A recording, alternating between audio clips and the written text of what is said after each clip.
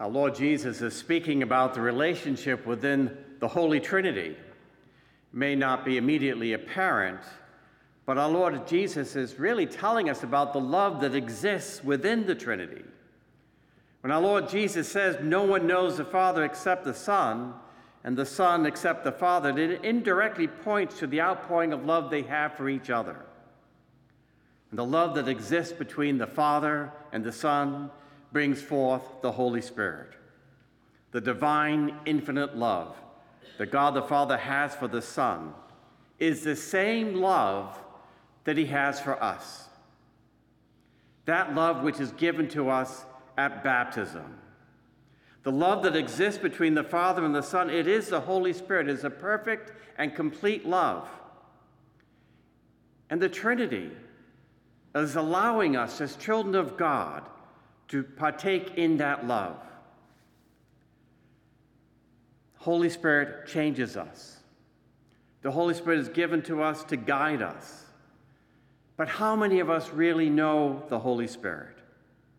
How many of us have a relationship with the Spirit and can say to him, "Sweet Spirit of God, I need to know about this.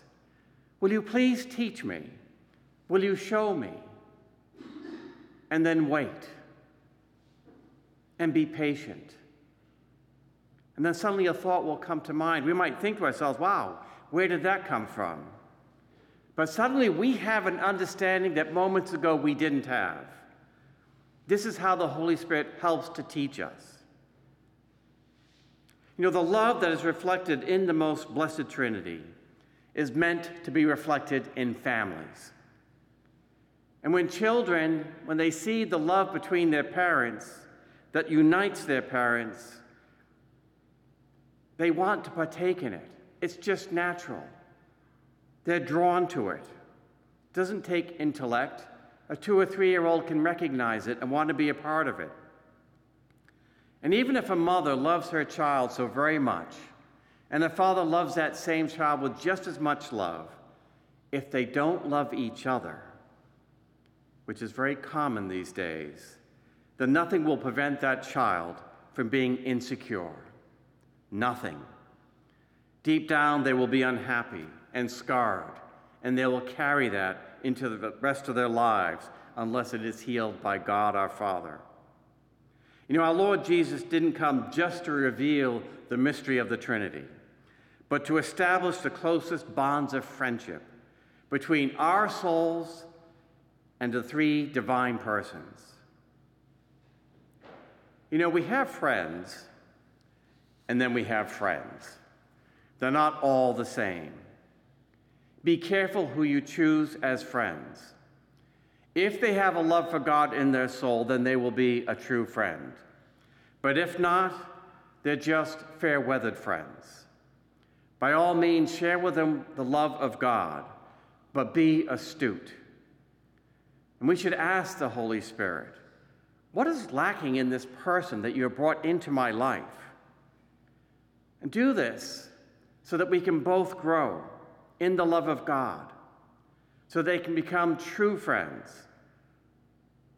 We should also be asking the Holy Spirit, what is lacking in myself that I may grow?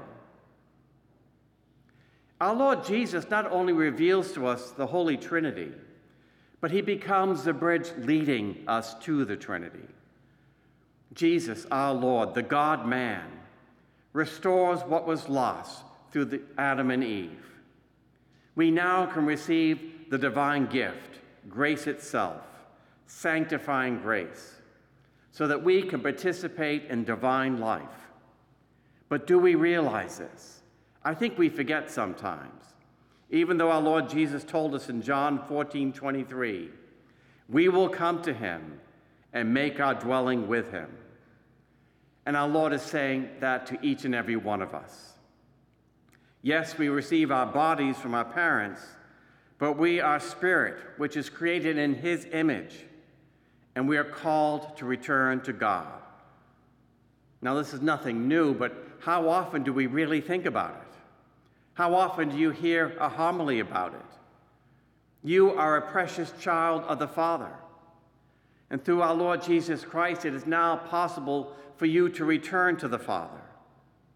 The door has been opened that was slammed shut by Adam's sin. And our Lord Jesus said, "You have hidden these things from the wise and the learned. You have revealed them to the childlike."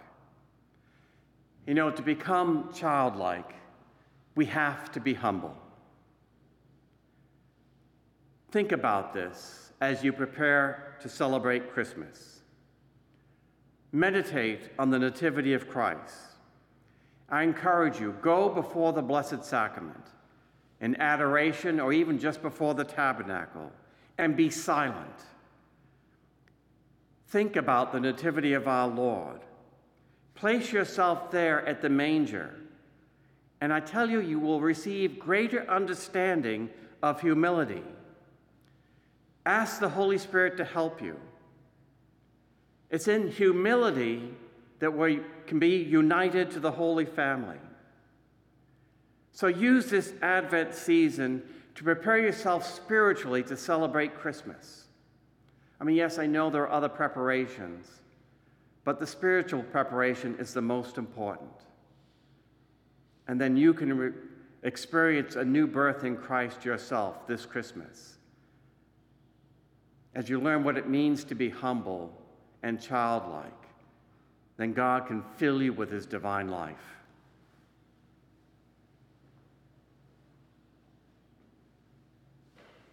Are you a Marian helper? Join our Spiritual Benefit Society and start sharing in the graces of all the daily masses, prayers, and good works of Marian priests and brothers all over the world. Sign up is free and easy. Simply visit micprayers.org. That's micprayers.org. Thank you, and God bless you. Please follow or subscribe to this podcast to receive the latest episodes and updates.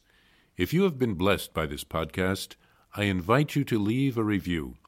Reviews greatly improve our podcast ranking and will help spread this podcast to other people throughout the world. Are you enjoying this podcast? I invite you to listen to more shows brought to you by the Marian Fathers of the Immaculate Conception. Join us daily for enriching spiritual content, which will help you on your journey with Jesus Christ. Simply visit divinemercyplus.org for a complete list of our shows.